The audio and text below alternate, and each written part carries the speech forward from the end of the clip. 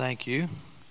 Praise team, appreciate you and all you've done. His wounds have paid our ransom. We're so grateful for the Lord Jesus Christ, are we not? Amen. Amen. If you would turn in your Bibles to Romans chapter 9. Romans chapter 9. The year was 1986. I was shopping in Tyler, Texas for a suit, and the salesman assisting me asked the reason I was there for the purchase of the suit. I told him I was a pastor and I needed a new suit for Sundays and for funerals. Now, you realize 1986, folks, most men still wore suits or coats and ties to church. That was just part of it. It's kind of evolved and changed. You see, I'm still old school and still put the tie and the coat on. But when I told him I was a pastor and needed that, he began to question me concerning theology. Now, I had just graduated from seminary in December 1984. So I had been out at my new church pastoring out in Van, Texas for about a year, thinking I knew everything as a young pastor. And this little peepsqueak, he was about that tall, says to me, "Pastor, how sovereign is your God?" While buying a suit. I didn't know where he was going. I'm like, what do you mean?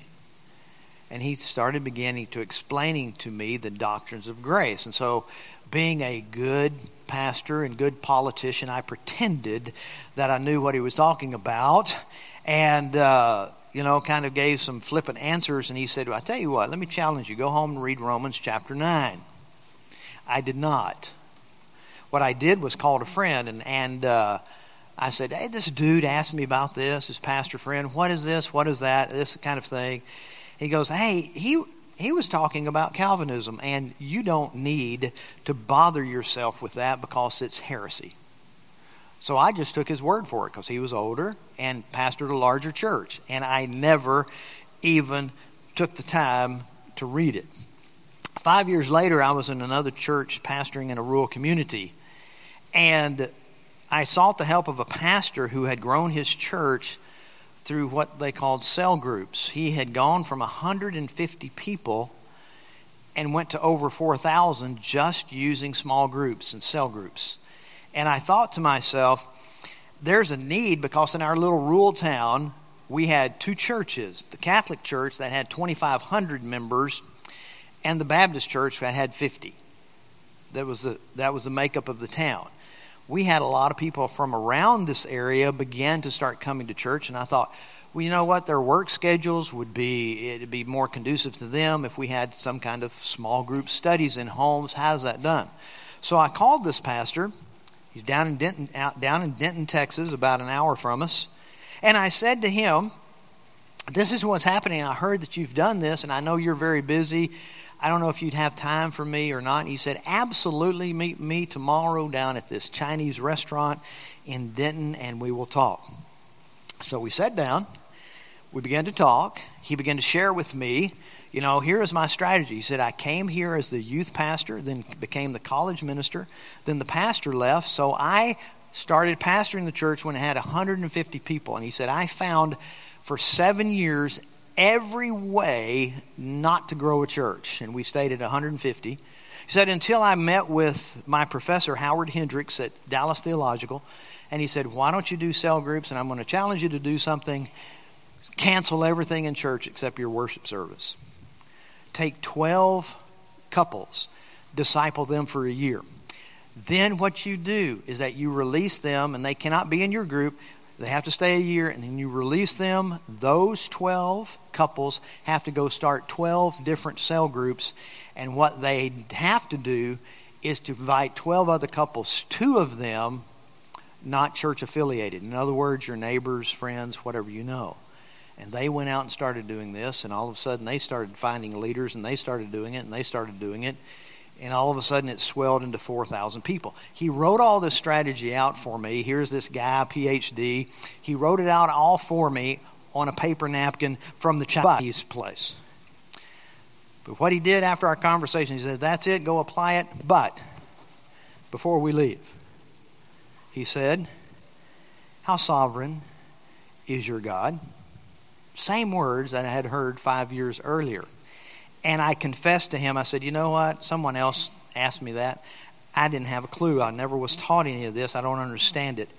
And he said, okay. And he pulled out his little pocket Bible and said, you got an hour? I said, sure. He said, open Romans 9. So he took me verse by verse through this. I listened to it. I said, I still don't understand it. He said, there's a Mardell bookstore right there across the parking lot. Go in there, buy the book, Chosen by God, by R.C. Sproul. So I did. He said, I'll call you and check on you. So he did. And we began to talk about it. And that book absolutely changed my life doctrinally and changed my perspective on how I read the scriptures until this day. But not after a tremendous struggle of great proportion. In other words, that was 1991 when we began this. In 1994, in the midst of this struggle, I went on staff at Sagemont Church, where at that very year, unbeknownst to me, Ligonier Ministries, what was founded by R.C. Sproul, was doing a regional conference, and they had contacted Sagemont. They needed a large venue to host this conference, and it was happening like in 6 months from the time that I'd gotten there. And you know what the topic was? Chosen by God. A review of Romans chapter 9 and divine election. So these things began to really force me to study what we're going to study in the next few weeks concerning Romans 9, Romans 10, and Romans 11. You see, after that conference and me beginning to understand these things, after reading arguments from both sides of the aisle, I had to bow before God and agree that His mercy, He has mercy on whom He will have mercy. He will have compassion on whom He will have compassion. But I didn't necessarily like it. I did not like it. It took time to grasp. It took time to understand. And what I'm going to be giving you over the next few weeks, if you haven't come to an understanding of this, it's going to cause a struggle. It took me time to see that God is in the heavens and that He does all He pleases. And folks, understand that what I'm going to be teaching on, people hate this doctrine. Or let me put it more mildly, people don't like it because it seems unfair. It seems absolutely unfair to them. For example, in 2002, I was sitting at First Baptist Church of Atascocita, walking in and talking to my secretary, giving her assignments for the day. And she asked me about, what is it that you believe about this election stuff? And I told her, and she said, I just don't find that in the Bible. I said, would you turn to Romans chapter 9? And so she turned, she began to read, and I said, light your eyes upon verse 11. 10 and 11. This is what it says. And not only so, but also when Rebekah had conceived children by one man, our forefather Isaac, though they were not yet born and had done nothing either good or bad, in order that God's purpose of election might continue, not because of works, because of him who calls, she was told the older will serve the younger. As it is written, Jacob I loved, but Esau I have hated. She read that and she looked at me.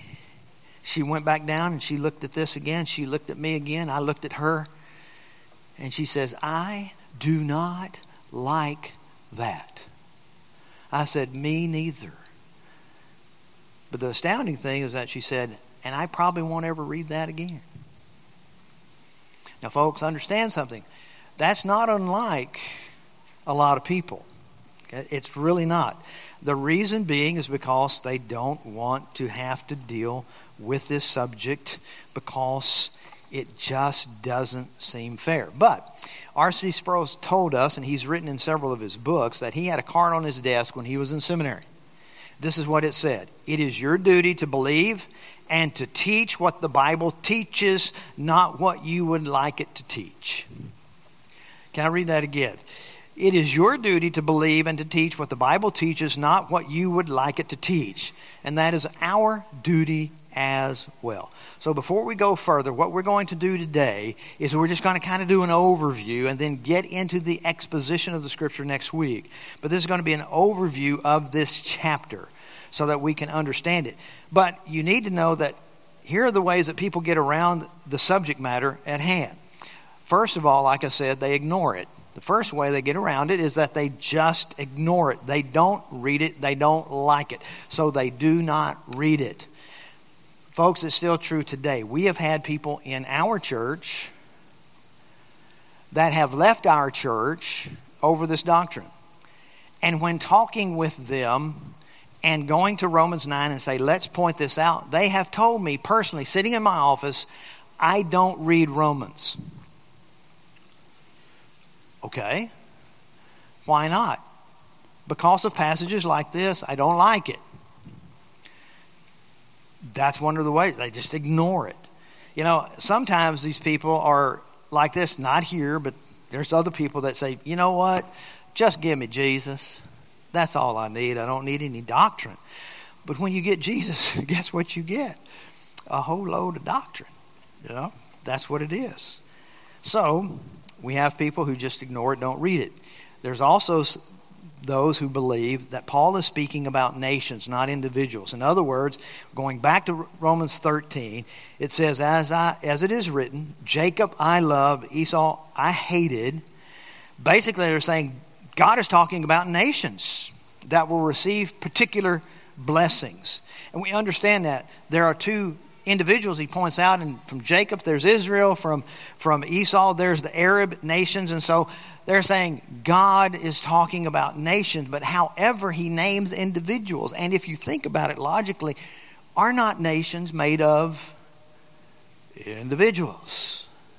So therefore, when you have that argument, which we'll get into in more specific ways in the next couple of weeks, we'll see he's not speaking just about nations. A third way that people approach this is say that some people will say Romans 9 is about selection of individuals for temporal blessings. In other words, chapter 9 doesn't have anything to do with salvation. However, if that were the case, then chapter 8 falls to the ground. Because if you look back to chapter 8 and you look at verse 29 through 30, it says, for those whom he foreknew, he also predestined to be conformed to the image of his Son, in order that he might be the firstborn among the brethren. And those whom he predestined, he also called. And those whom he called, he justified. And those whom he justified, he also glorified. If they were just temporal blessings, then all of these blessings would not be to them, because he's predestined, he's called them, he's justified them, he's glorified them. That goes away if that's the way you view Romans chapter 9. The last one is this, that God looks down the corridor of time and he knows in advance how people will respond when they hear the gospel. That means basically when you're talking to people in that regards, that means that God does not know how people will choose or respond until he looks down somewhere and sees them. And, they're going to choose me, therefore I'm going to choose them. As one preacher had said in a conference that I attended, I don't know about this election thing, but all I do is I nominate them and God elects them. I nominate them because I share the gospel with them, then God elects them. No, we're going to find out that's not what this means. The implication that if God looks down to see who is believing, the implication is this, that God doesn't know something before he looks down that tunnel of time. And if God doesn't know something beforehand, he doesn't know, that means God is not all-knowing, therefore he would not be God. We'll talk about that and get into understanding this a little bit later. So we will see this and understand this, folks. Here's a precursor. Paul uses the term purpose, and he uses the word calls. Paul is referring to God, God's purpose, God's calling. He is the one who does the electing. The individuals were not elected based on what they do. It was based on what God does. So when we get into this section and we understand it, this is really a section between 9 and 11 that's all dealing with some questions that we have to understand. And it's foundational to the doctrine of salvation. But really, it's not the total theme of Romans 9, 10, and 11.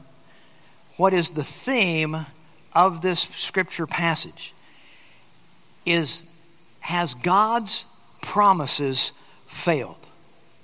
Has God's promises failed? Read with me just real quickly. We'll just kind of read through this for the first 6 verses. It says, I am speaking the truth in Christ. I'm not lying. My conscience bears me witness in the Holy Spirit that I have great sorrow and unceasing anguish in my heart. For I could wish that I myself were accursed and cut off from Christ for the sake of my brothers, my kinsmen according to the flesh. They are Israelites, and to them belong the adoption, the glory, the covenants, the giving of the law, the worship, and the promises. To them belong the patriarchs, and from their race, according to the flesh, is the Christ, who is God over all, blessed forever. Amen. But it is not as though the word of God has failed. For not all who are descended from Israel belong to Israel, and not all are children of Abraham, because they are his offspring. But through Isaac shall your offspring be named. Here is what is happening, just real quickly, just as an overview to this chapter, so that we can understand where we are going. Paul is pointing out, he is saying, I have anguish because Israel is accursed. Israel has been cut off from God. But if they have been cut off, why does the Bible say that they are his chosen nation? If they've been cut off and they've been accursed, guess what? Then God's word has failed. All these Israelites are going to go to hell because God's word was not true. God was not faithful in his promise. He did not do what he said he was going to do, and that was to preserve Israel. This is what the question is at hand, and it is in front of us. We need to understand that Paul is trying to explain all the way through chapters 1 through 8. He is explaining the salvation to the Jews and to the Gentiles, and yet he was saying to them, look, our brethren have been accursed and have been cut off from Christ. But his promise, now he gets to chapter 9, his promise has not failed. And I know that some people are going to look at that as he's writing this. He's writing it because some people are saying it looks as if it has failed. You are blasting the Jews all through this letter that you've sent to us. But he's trying to tell them, no, here's the deal. God's promise has not failed whatsoever. And so he says in chapter 6, he says, not all who are descended, in verse 6, not all who are descended from Israel belong to Israel. So what he does then is begin to formulate how God's word has not failed, all the way from chapter 9, all the way to the end of chapter 11. So what is topics that we're going to go through and we're going to understand and we're going to look at? He begins to talk about divine election. We've talked about that. We just read those scripture verses in 9 through 13. So that's part of the topic that he is going to say. It's there we have to deal with it. Verse 11, though they were not yet born and had done nothing either good or bad, in order that God's purpose of election might continue, not because of works, because of him who calls. She was told the elder will serve the younger. As it is written, Jacob I love, but Esau I have hated. So we're going to look at that purpose of election, divine election. Why is it? What's happening here? We're also going to see that Paul deals with the human will. Look at verse 16. This is where people will get confused when it concerns the doctrines of grace. It says, so then he has mercy, or 16. So it depends not on human will or exertion, but on God who has mercy. For the scripture says to Pharaoh, for this very purpose I have raised you up, that I might show my power in you, and that my name might be proclaimed in all the earth. So then he has mercy on whomever he wills, and he hardens whomever he wills. So we begin to understand, and we will understand as we get into it, what part does the human will play in this? Does it mean that God overrides my will? Does it mean that I can override the will of God? What does that mean? We will talk about that as we get into that. But we need to understand this is the very thing that the Apostle John said. John chapter 1. He says this, he came to his own, and his own people did not receive him. But to all who did receive him, who believed in his name, he gave the right to become the children of God, who were born not of blood, nor of the will of the flesh, nor of the will of man, but of God. And we find that even more reiterated when Nicodemus talks to Jesus. Nicodemus comes and talks to him, and Jesus says, you've got to be born of the Spirit, water and of the Spirit. And the Spirit blows wherever it wills, is what Jesus says. So John is saying, you were born not of blood, nor of the will of the flesh, nor of the will of man, but of God. What part does that play? We'll learn about that. We'll understand it. If you go to verse 18, we will see and talk about the sovereign choice of God. So then he has mercy on whomever he wills. He hardens whomever he wills. We want to talk about the hardening of the heart by the Lord God. Some people talk about this as double predestination. We want to talk about that. Don't let that term scare you. So it's something that's within this chapter. We need to know and understand what that means. We also want to deal with, where Paul deals with this, verses 14 and verses 19, the accusations of humans to the sovereign choice of God. Now, we've just read it. He has mercy. We understand that on whomever he wills. But verse 19 says this, you will say to me then. This is Paul anticipating the response to what he's writing to the Romans. You will say to me then, why does he find fault? For who can resist his will? But in verse 20 he says, but who are you, O man, to answer back to God? So what we see is one of the things concerning this divine election, this believing that God chooses his own, we need to understand that humans naturally rebel against this and begin to blame God. That is not fair. Now, I've told you before where a mother came to my office and she says, I can't believe you. You cannot tell me that my 3 children won't go to heaven based on your doctrine. I said, can you?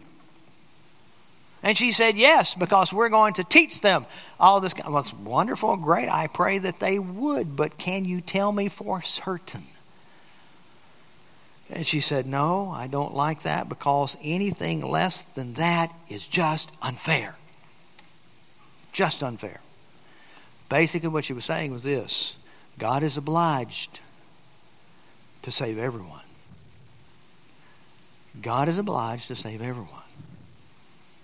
We'll talk about that. Is he or is he not? What we need to understand too is, if Paul is answering the question, is God unfaithful to his promise or is he faithful? We're going to talk about the remnant that is left. Look at verse 27 if you would. He comes down to this conclusion, verse 27. He says, and Isaiah cries out concerning Israel, though the number of the sons of Israel be as the sand of the sea, only a remnant of them will be saved. For the Lord will carry out his sentence upon the earth fully and without delay. And as Isaiah predicted, if the Lord of hosts had not left us offspring, we would have been like Sodom and become like Gomorrah. You see what he's saying? He's saying, look, not all of Israel, he mentions that in verse 6, not all of Israel belongs to Israel. In other words, here's this chosen nation, but within that chosen nation, individuals have been saved for salvation and righteousness and for heaven's glory. We'll talk about that and what does that mean? Especially when he says, and finally all Israel will be saved. Because he mentions that in chapter 11. We'll talk about that. But again, as you look at verse 32, why haven't the Jewish people come to faith? Notice what it says. Well, let's start in verse 30. What shall we say then? The Gentiles who did not pursue righteousness have attained it, that is, a righteousness that is by faith. But that Israel who pursued a law that would lead to righteousness did not succeed in reaching that law. Why? Here he answers this. Because they did not pursue it by faith, but as if it were based on works. They have stumbled over the stumbling stone, as it is written, Behold, I am laying in Zion a stone of stumbling, a rock of offense, and whoever believes in me will not be put to shame. That's why Paul preached elsewhere. This gospel that we preach is an offense to those who are perishing. It is a stumbling block. Why didn't the Jews come to faith? We'll talk about that and understand that and look at it, because Paul begins to answer it. So here's my challenge to you as a congregation. As I said, we're not going to get into everything all at once. That's just too much to swallow. But next week we'll hit the first 6 verses and begin to understand it more. Why does he have great sorrow? Why does he have this anguish in his heart? We'll talk about those things next week. But my challenge is this. Take chapter 9 and 10 and 11 and read it this week. Read it. Read chapter 9 at least twice before you come back. Read it twice so that you can understand it and look at it and begin to follow along. Because honestly, some of you, let me put it in a country expression, we about to get in the weeds. Okay? But we need to be there to get to the other side, to be able to see it, plow through it, and look at it, and to understand it, and to negate the fact, especially next week, negate the fact that people believe that those of us who believe in the doctrine of election are not concerned for the lost, and that we should never share the gospel because God knows who He's called anyway, so it's no big deal.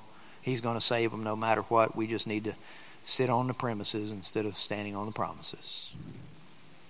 We'll talk about that next week. So read it, read it, read it.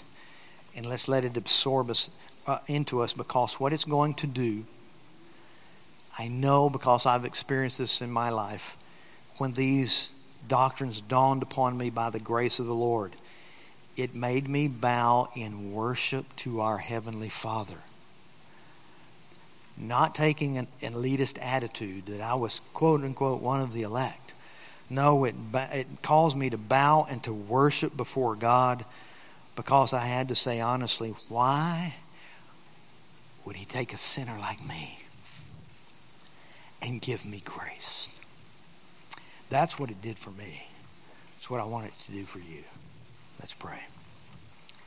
Father, thank you that you've given us your word, although it is hard sometimes, Lord. It's hard to believe and hard to accept. But Lord, I pray that you would work it in us so that we would bow before you and in your sovereignty and proclaim that you are the great God of over all, and that you are in the heavens and you do as you please. So Father, I pray that you prepare our hearts as we receive this word. I pray for this congregation, Lord, that as they read and they begin to delve into it, oh Lord, if you would do your work, you would change hearts, but you would also cause hearts to rejoice in what you have done. Lord, always let us be God-centered, not man-centered. Help us throughout this year to absorb the rich, deep blessings that you have for us in your word. Lord, and bless this congregation throughout this week and the weeks to come. Asking in Jesus' name. Amen.